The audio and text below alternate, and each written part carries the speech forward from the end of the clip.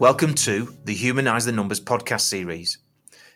Leaders, managers and owners of ambitious accounting firms sharing insights, successes and issues that will challenge you and connect you and your firm to the ways and means of transforming your firm's results. Marketing to a niche, but it's not about marketing to them at all. The marketing is dead simple. You get a domain name that's related to that industry, you work out what your USP is, you sell it. But actually, the way you dominate a niche isn't by having a page for a sector on your website. The way you dominate a niche is by truly getting the niche, by understanding what it is that they want that others can't deliver. Then you deliver it, then you close the gate behind you. How do you successfully grow a niche-focused accountancy firm? In fact, a better question would be, how do you grow a niche accountancy firm that completely dominates the niche so that other accountancy firms don't even want to touch the niche you're in? Well, on this podcast discussion with Carl Reeder, and this is podcast 2 of 2 podcasts with Carl, you'll hear Carl share some amazing, deep and granular insights into the things that he has done to grow in 2 separate niches and to completely dominate those niches. Let's go to that podcast discussion with Carl now. Okay, Carl, I want to change tack slightly and go, how come you've zeroed in on one particular specialism? What's the history behind that? Yeah, sure. So look, Paul, when I joined D&T, so I joined D&T as a staffer, and I joined them in 2002. I started in the accounting world in 1997. I started for a very small firm in Essex, and I joined as a 16-year-old, very wet behind the ears. And when I joined, I had no idea what an accountant was, what accountancy was. No concept of this stuff at all. I was, don't get me wrong, I sound like I've beaten up my past, and I should say on the flip side that I was really fortunate enough to have a grammar school education.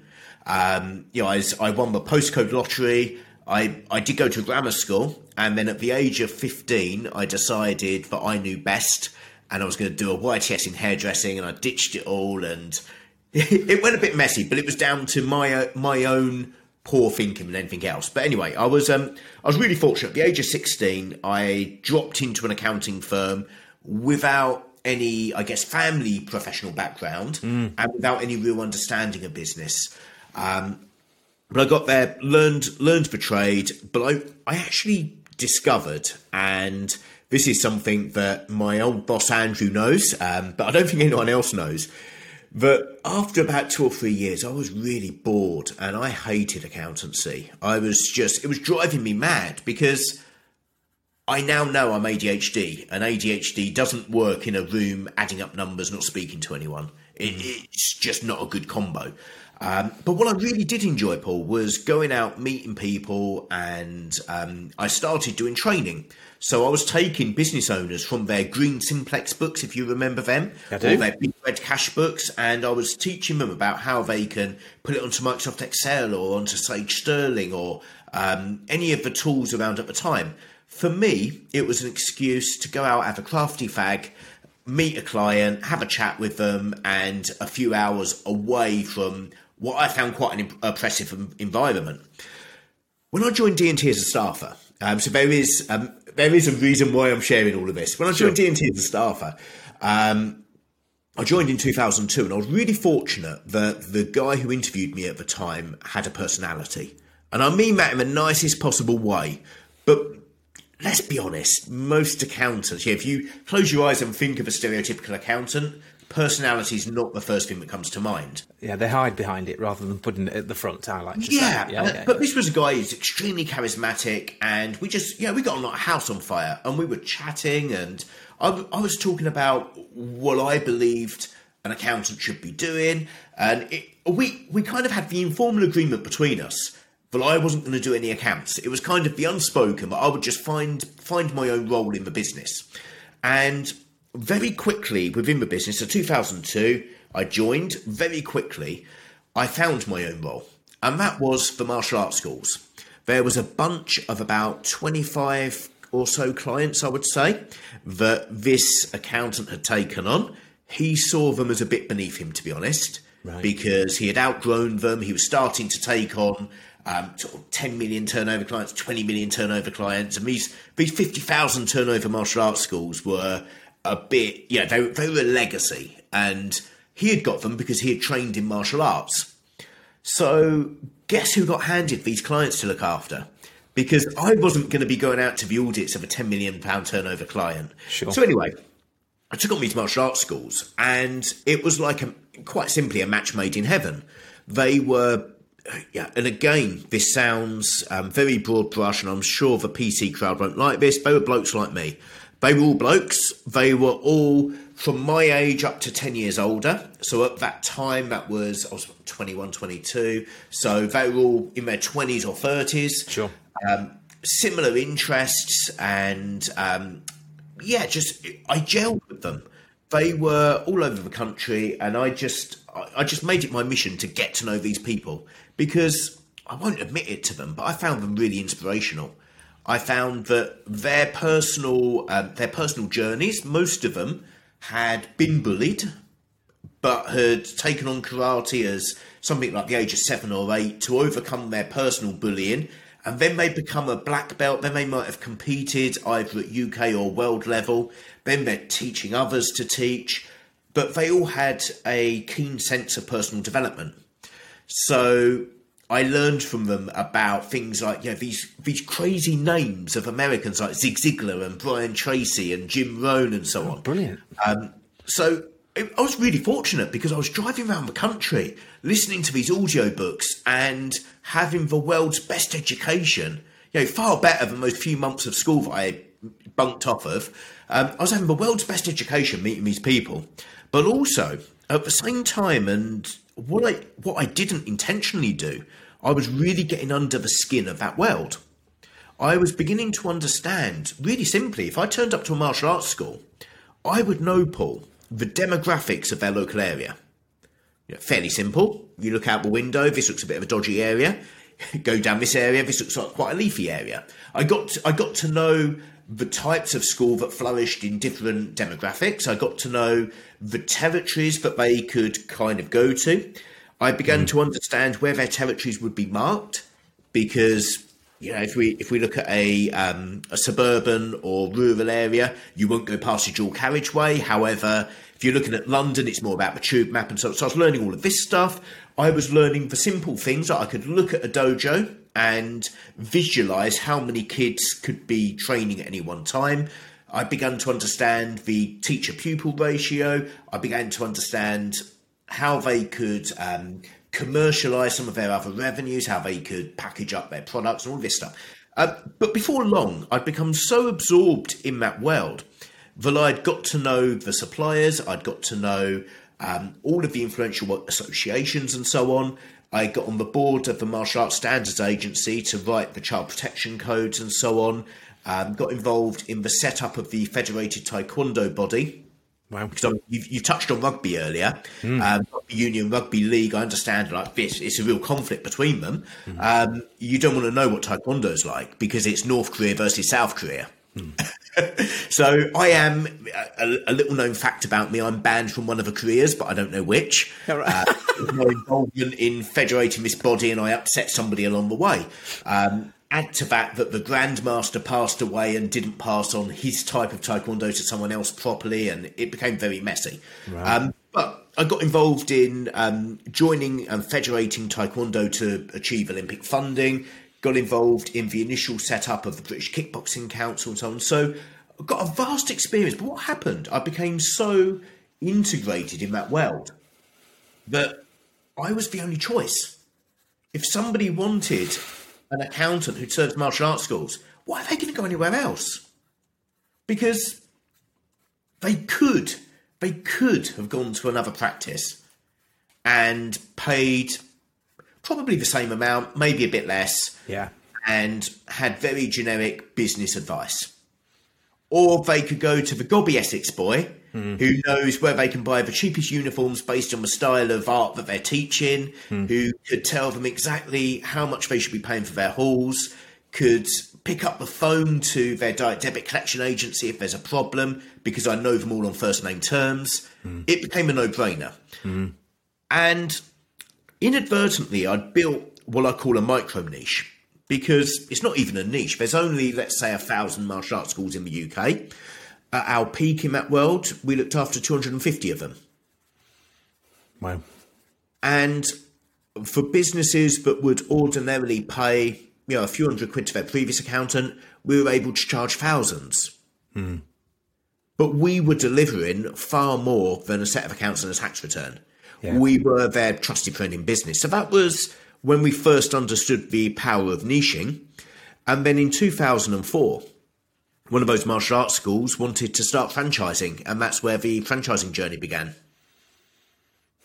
Okay, so interpreting that is there was a journey from ignorance around martial arts to, I've written the word expert, which seems a bit too lightweight to describe what you've just described. If you get to a place where you're influencing what's going on within Olympic funding, as well as influencing the federation and so on.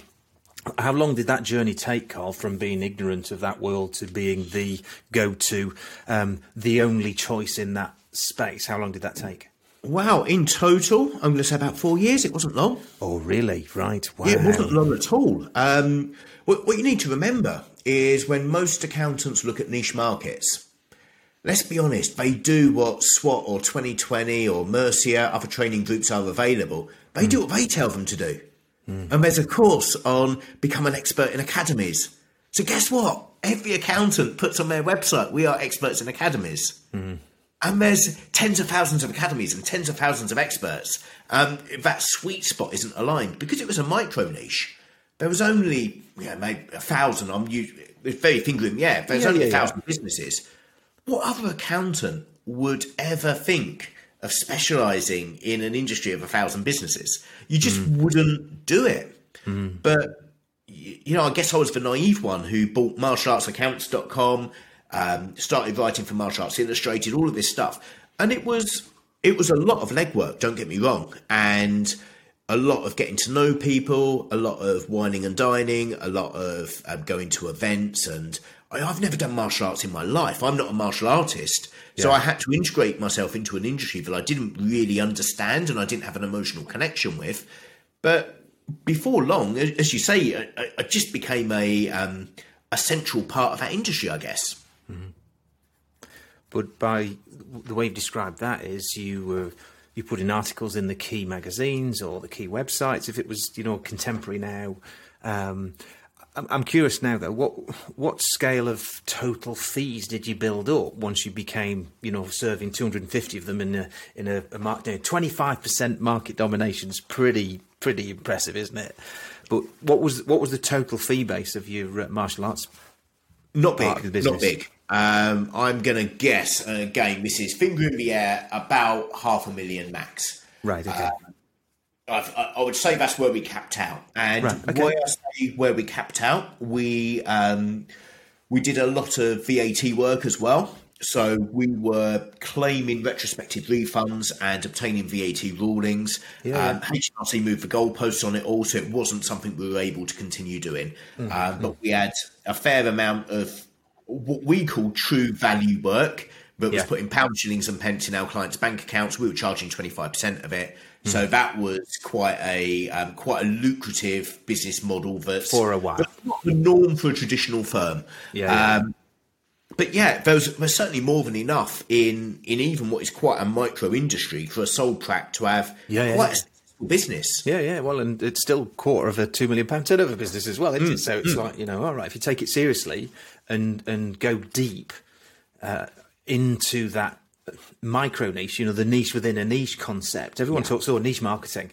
But there's the niche within a niche enables you to really dominate, like you did, like you clearly did in that space. This is it. And I just want to pick out the niche marketing thing because that is a big phrase that's used. Isn't it? Used a lot. Marketing to a niche. It's not about marketing to them at all. The marketing is dead simple. You get a domain name that's related to that industry. You work out what your USP is, you sell it. But actually, the way you dominate a niche isn't by having a page for a sector on your website. The way you dominate a niche is by truly getting the niche by understanding what it is that they want that others can't deliver. Then you deliver it, then you close the gate behind you. It's as simple as that. Brilliant. No, it's great, but metaphorically, how do you close the gate behind you? What do you mean? Oh, you're picking for all my tips here now, aren't you? So, franchising. Let's talk about franchising. Yeah. Because I think in franchising we had to more actively step up and close the gate, and I'm happy to share some of the stuff that we did. So franchising, 2004 at the NEC, I was there with my martial arts client. By that point, we were doing online accounting and so on, and I'm sure we might come to that at a different point. But anyway, I was at the NEC, and I was there. I didn't know anyone. I didn't know about franchising, but I had this light bulb moment that there must be some value in an accountant serving the franchise relationship in some way. So not serving franchisors, not serving franchisees, but serving the relationship. And I could see that there were franchise lawyers, and there was a couple of franchise accountants exhibiting. I think Price Bailey were there and a couple of others. Oh, okay. And I was looking at them, I was thinking, you know what, we could do that. We could be stood there advertising today with the same messages, we do the same stuff, but why would anyone come to our stand? And I met a few franchisors that day, but actually the bug had got inside me. And over time, I was thinking about how can we make this franchising thing work? And I just kept turning up to the events. In 2007, we took on our first major franchise network, which was Stagecoach Theatre Arts. So right. Stagecoach are in the top 10, I believe. Yeah. They're still a partner of ours at franchisor level, and we still look after the vast majority of their franchisees. That's very personal, that, Carl, because my sister is a singing coach within. Oh, is she? Coach. Yeah. Fantastic. Has done. She works in universities and what have you now as well, but she still does some bits and pieces within Stagecoach. So yeah. So Stagecoach was a phenomenal organisation, and I learned so much from them personally because their founder David Sprigg, who sadly passed away this year, he's one of two people who I put down my, I guess what I've done in franchising, I put it down to them. They were a PLC at the time, and I had this vision of what a PLC would be, and that vision was shaped by what I learned at business studies at school at GCSE, which was big glass buildings and so on. And you know what? He's a proper bloke. You went into the office, it was a normal business. I was able to sit down with him, have a chat, we'd talk about cars and all of this stuff, and he was just normal. Anyway, so we took on Stagecoach. We took on Stagecoach through direct mail. Oh, right. We direct mailed their franchisees. And this was in 2007. So bear in mind, this was when everybody was saying direct mail is dead. Don't do it. Everybody was saying email marketing's a way forwards. Well, we direct mailed, and we sent 200 letters out to 200 of their franchisees. All 200 got sent to head office saying, "Oi, head office, have you sold our details?" All right.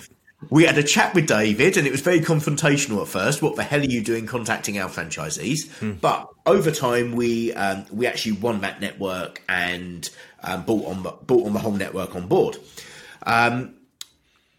Funnily enough, I didn't get what our USP, what our hook was in that world.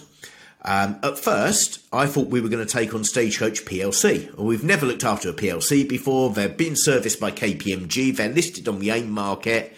I was off my head. I didn't have a clue. But that probably shows how bad an accountant I am. I then looked at their VAT compliance because there was a VAT case for Subway where bad treatment in one business got extrapolated across the network. Anyway, long story short, when we started working for them, we realised what the hook was. And the hook was that franchisors didn't have a clue with what was going on in their franchisee's business. But we only understood that when we got into the work, into the big network. And we realised that, much like I mentioned with the martial arts world, where we knew all the suppliers and so on, in the franchising world, on a franchise-by-franchise basis, you take Stagecoach, we knew that Lester Bowden was supplying all the T-shirts and so on, and we knew that Consider This were doing all the marketing, and all of these individual companies, and they all had individual contracts with the individual franchisees. But these businesses were supposed to be templated They were supposed to be a model. It was supposed to be a business in a box. Yeah. So we started benchmarking. We started understanding the drivers of success in the very best franchisees. What could we take and replicate in other franchisees? We started really getting under the skin of how these businesses work, what determines success, what determines failure, and then trying to understand, not just from a results perspective, but from an activity perspective, what is the minimum activity that starts driving results and the maximum activity that caps out the benefit for their territory. So what I mean by that is, let's say, Paul, you and I decide we're going to start a business and we're selling dancing. We're Stagecoach. We're dancing and singing and theatre arts, and we're going to start dropping leaflets. And we've got the territory of Derby. Okay. So we're in Derby and we could do a leaflet drop. If we drop one leaflet, it's not worth our time getting in the car, because conversion rates and so on means that we're probably going to get 0.02 of a student. It's not going to happen. If we were to drop, I don't know, 300,000 leaflets in Derby, it's not going to work, because we're probably going to be dropping 3 leaflets through everybody's door. So there's an optimum level that's probably somewhere between 50,000 and 100,000 leaflets that would be the effective range, the effective area for that campaign. Right. So we tried to understood in those parameters how that looked for their hiring their halls and their churches, and how that looked for their marketing and all of this. Yeah. So we got to really understand the business, and then very simply we started to build some software to help automate some of that process, and we became the the central hub on a network by network basis. So how do we close the gate on the wider industry? Right. Yeah. Which is the question that you asked, because I've gone round a really long way to get there. Okay. But at this point, bear in mind, we are an essential control system at franchisor level. So we've got a hub and spoke relationship. Yeah. We've only got one really strong relationship that we need to maintain that's worth £200,000 worth of turnover per year. We've become very sticky on the network basis. How do we bring that out to the wider industry? Really simple. In our business, we have what we call our 5 stars. And our 5 stars are the stakeholders. That would be the normal management speak for this.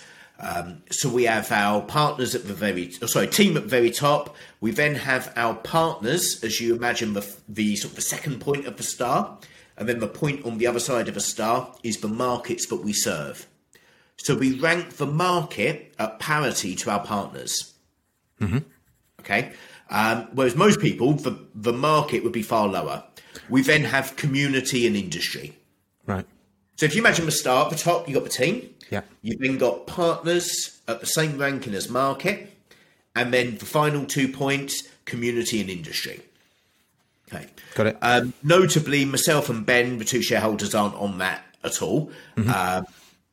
We felt that if we served the other 5 points of the star, that it would just naturally drop out to us at some point. But serving the market on an equivalent basis to how we serve our partners, I guess, was key. So what did we do to serve the franchising industry? First of all, at a very micro level, we were giving back. So we were providing thought leadership, content, speaking at the opening of an envelope and so on, just to genuinely give best practice and feedback to the wider industry. So we were writing for all of the trade press. We got to know the people behind it. We were speaking at all the BFA events and so on. So that was the first layer. The second layer was getting actively involved in the trade body. So I personally became very involved in the British Franchise Association, from being an active, not supporter. I'm very supportive of the BFA, but a critical friend of the BFA. Finding ways that the BFA could improve, finding ways that the BFA could refine its message, improve resonance with the market, and ultimately become a force for good. That then led to me being involved on the committees, and then in turn getting onto the board of the BFA. So the short answer for how we closed the gate, I signed off the applications for affiliates. Okay. Well, yeah. That's very cheeky. You know, of course I'd allow good affiliates through. But yes, so I got involved from a governance perspective in the BFA. Yeah. Got involved internationally as well. So whilst there was no immediate win available for us, I became very active on the international franchising scene, not just the UK franchising scene.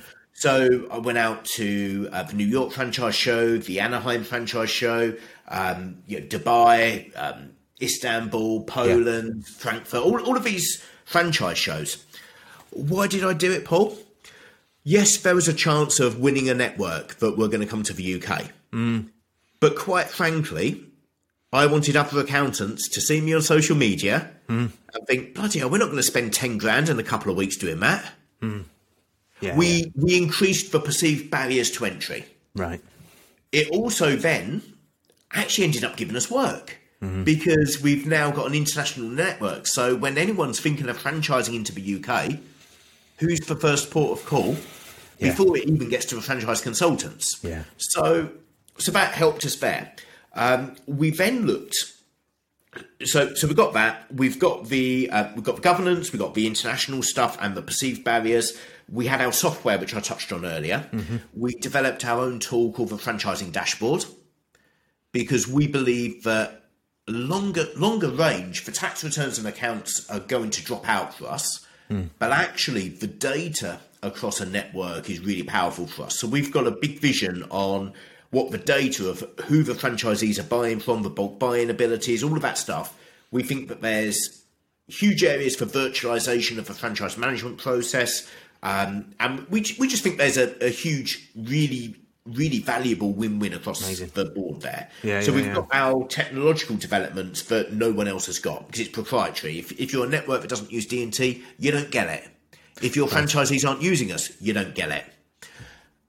Finally, so we've got all of those.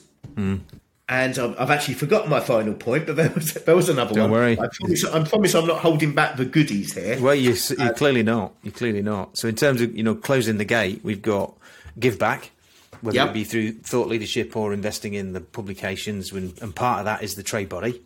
So UK trade body. So my question which flashed through my head when you're describing that is that requires a human contact with one or two or more people that you nurture, doesn't it? So you live zeroed in on somewhat. How did you make that happen? Was it deliberate or accidental? That it was deliberate by that point. I did get a few brain cells along the way. I like to say everything's intelligent, everything's accidental, but there was a few points of inspiration where we realised that we needed to be, or we needed to basically replicate what we had done by accident in the martial arts world. Yeah.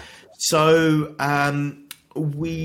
first of all, we engaged just as members. We signed up as members because we felt it was what we needed to do. And Paul, deep down, I'm an accountant in terms of being tight. I'm not an accountant in many ways, but in being tight, I am. And whilst there was probably 60 law firms who paid $3,000 a year for this badge, but they have on their website and they have a sector page within franchising and they don't have a single franchising customer, to me, I was paying $3,000. I was going to milk that for all it was worth. Yeah. So the milking of it and turning up to all of the events and so on naturally led to the relationships building and, oh, you're the accountant who keeps turning up. Do you fancy talking about accountancy? And it kind of evolved from there. Yeah, brilliant. So that was that bit. But the human point is also another way of closing the gate. Look, our MD wasn't recruited through an agency. He was a mate. And I just made a lot of friends in that world. I got to know all of the franchisors on a personal level. We just got to know the people. If somebody is looking for a new job in franchising, they will typically phone me up. And if somebody's looking for a new employee in franchising, they'll phone me up. Because it's a small village and we all know each other. Yeah. But that small village mentality and outlook forces you, doesn't it, to maintain and nurture the key relationships, if not all relationships, because everyone knows everyone else. Massively. And, we've had huge competition in that world. So KPMG were our biggest ones. their small business accounting willy waving exercise. And apologies if that goes beyond your swear filter. No, but I don't have one. When KPMG came in, we saw that it was a 50 grand problem. And what I mean by a 50 grand problem was that we were going to have to ramp up our sponsorships and our presence. We're pretty good when we do an exhibition or a trade show. We're pretty good at making a noise, and we can spend 250 quid for just a pop-up banner stand and make it look like it's our conference. Not just that we're platinum sponsors; it's the D&T conference that the BFA are turning up to. We were good at creating a viral buzz, but we realised we would have to start sponsoring and so on. So that was challenging, but we found that we were unaffected by them. They did not take a single client from us. And in the market, they won the payroll of one network, and that was it. We had enough spies on the ground to tell us what was going on. PwC tried with my finance partner, Deloitte & Touche, or Deloitte, should I say. They engaged a consultant to review the franchising market and decided they couldn't compete against us. So we had all of the big players trying to get in. We have little players trying to get in, but because of the relationships and the depth of experience and knowledge and just being part of that world, it's really tough for someone to get in. Yeah. Amazing. Carl, you said it took 4 years for you to go from ignorant in the martial arts world to becoming the dominant player, the go-to player. Why would you go anywhere else? How long did it take in the larger field of UK franchising to get from not ignorance, because you knew because of the martial arts expertise. I get that. So you weren't completely ignorant, but to go to a place where you're the dominant player that growls at KPMG and Deloitte and the likes, and they go away. How long did that take? Do you know what? You've asked me that. It's the first time I thought of the answer. It's 4 years again. Really? Yeah, and I had no idea. So I'm glad you've asked me that. Right. So it only 4 years was very different though. All right. Because of that course. 4 years. So the 4 years in martial arts was without knowledge or intention, really. Yeah. Almost not accidental, but Yeah. The 4 years in franchising was with a kind of a playbook to make it happen. Yeah. And 2007 was when we first started really playing in it. We say 2004, 2007 when we won our first network. Right. It was then 4 years. After 4 years, we probably had about 60 networks that we were looking after. In total in the UK, the survey quotes that there's 900 networks. We believe the addressable market is about 600. Right. And that's about 44,000 businesses. But look, the simple, I guess, the maths of marketing to a niche or servicing a niche or however you want to phrase it. Our local town that we serve is Swindon. Okay. In Swindon, there's 2,000 businesses. Yeah. And there's about 70 firms of accountants. In franchising, there's probably 3 firms of accountants, and we are by far the leading firm in terms of client numbers and on all other metrics. In fact, we're the biggest professional advisors to the franchising space globally, we believe. Right. Obviously, it's really hard to tell without phoning up each one, but we believe we're the largest globally. But there's 44,000 businesses and there's 3 accountants. Yeah. You're in the right space. Why would we not specialise? What planet would we have to be on to think that it's not worth going all in on this and chucking all our chips and giving it a good go? Yeah, brilliant. Now, chucking in all our chips meant that as a business, it cost us a hell of a lot to get there. Sacrificed profit share to invest. It cost us millions to really get traction in that world. Yeah, over time. Over time, absolutely. Yeah. I've remembered the other closing of the gate that we did. So we extended our services as well. So we're now in fact, we are the largest independent funder of franchises in the UK as well. Wow. So a good part of our new business every month now is asset finance. Right. None of this messing around with refinancing existing clients and where the accounting world tends to get stuck on, whining and dining bank managers or loan comparison sites. We've got a team of funders who are funding fleets of vans, they're funding shop fit outs, they're funding kitchens, month in, month out. And what we did with that, and I guess the logic behind closing the gate on that, was that we wanted to find something that our partners wanted. Because they don't want tax returns, they don't want accounts. They don't choose to have this stuff. What do they want? They want their shiny new kitchen. They want their shop to open. They want the sign written vans. So if we can make that stuff happen for them, then we're in the business plan without any question.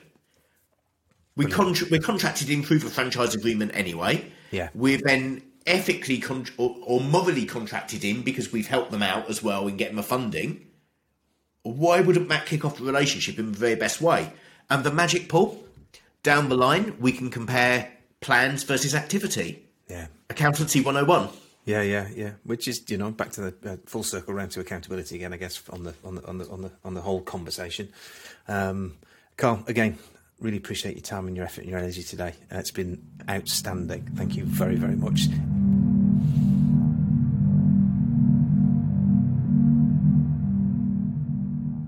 You'll find more valuable discussions with the leaders of ambitious accounting firms at humanisethenumbers.online. You can also sign up to be notified each time a new podcast is made available. This podcast series, Humanise the Numbers, has been made possible thanks to the support of our sponsors: My Work Papers, Advanced Track, Satago and VFD Pro.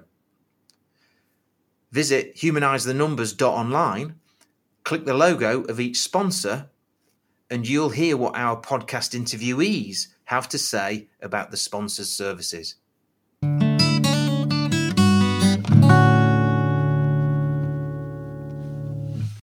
So, Carl, I know you've recently done the hard graft of writing your own in-depth book, Boss It. I hope I've got that right. And I've had the great privilege of pulling out one or two quotes and using them on presentations, always referencing you, by the way. Tell me, what was the kernel and the reason for starting that process, and how's it gone? So I'm really glad that you've referenced Boss It quotes to me, because I probably nicked them from someone else. So thank you so much. Very good, yeah. I probably shouldn't admit that, but hey, there's very little that's original these days. Absolutely. What was the driver behind Boss It? I wrote my first book, Startup Coach, in 2014, 2015. And to be honest, Paul, I wanted to redo the Startup Coach. I wanted to make it something that I would want to read, but more importantly to me, something my kids would want to read. So I wanted it to be a letter to my kids, and I guess the textbook that's not given at schools. So for me personally, there's a couple of things that really drive me. So the first one is poverty alleviation. And I believe, particularly for kids, and I know I shouldn't discriminate, but I do work with the Trussell Trust and with Buttle. They're both around poverty alleviation. And my view is that no kid chooses to be in poverty. If the parents might make choices that lead to it, but the kids don't choose. And they all have to be given a fair start in life. And then the second is entrepreneurship at a young age, because I believe that for many people, entrepreneurship is a very, not an easy way, but it's a way out of poverty, and it's a way to build so many life skills that can help you, even if you don't end up being Richard Branson. Yeah. So it kind of hit my sweet spot there as well. So that was the combination, was trying to serve people, trying to get people out of tricky situations, but giving the next generation hope that they could do something. But the challenge we've got is that there's no textbook for business at school. And when I did business studies, if you'd have asked me what business was, it was all shiny glass buildings and share valuations and so on. Yeah. It wasn't the reality of buying something for a £5 and selling it for a £10. Yeah. So I wanted to create that basic textbook on how to start a business, but I also didn't want it to be a textbook, because Startup Coach was a textbook. I wanted it to be a combination of checklists, but also cheerleading. Yeah. So that there's motivation and inspiration. Brilliant. As well as application. And hopefully I hit the spot. It was best-selling in WH Smith's for 8 months. Yeah. Keep seeing it in every railway station I go in. It's brilliant. Carl, again, really appreciate your time and your effort and your energy today. It's been outstanding. Thank you very much. Thank you, Paul. Have an awesome weekend and enjoy the refereeing.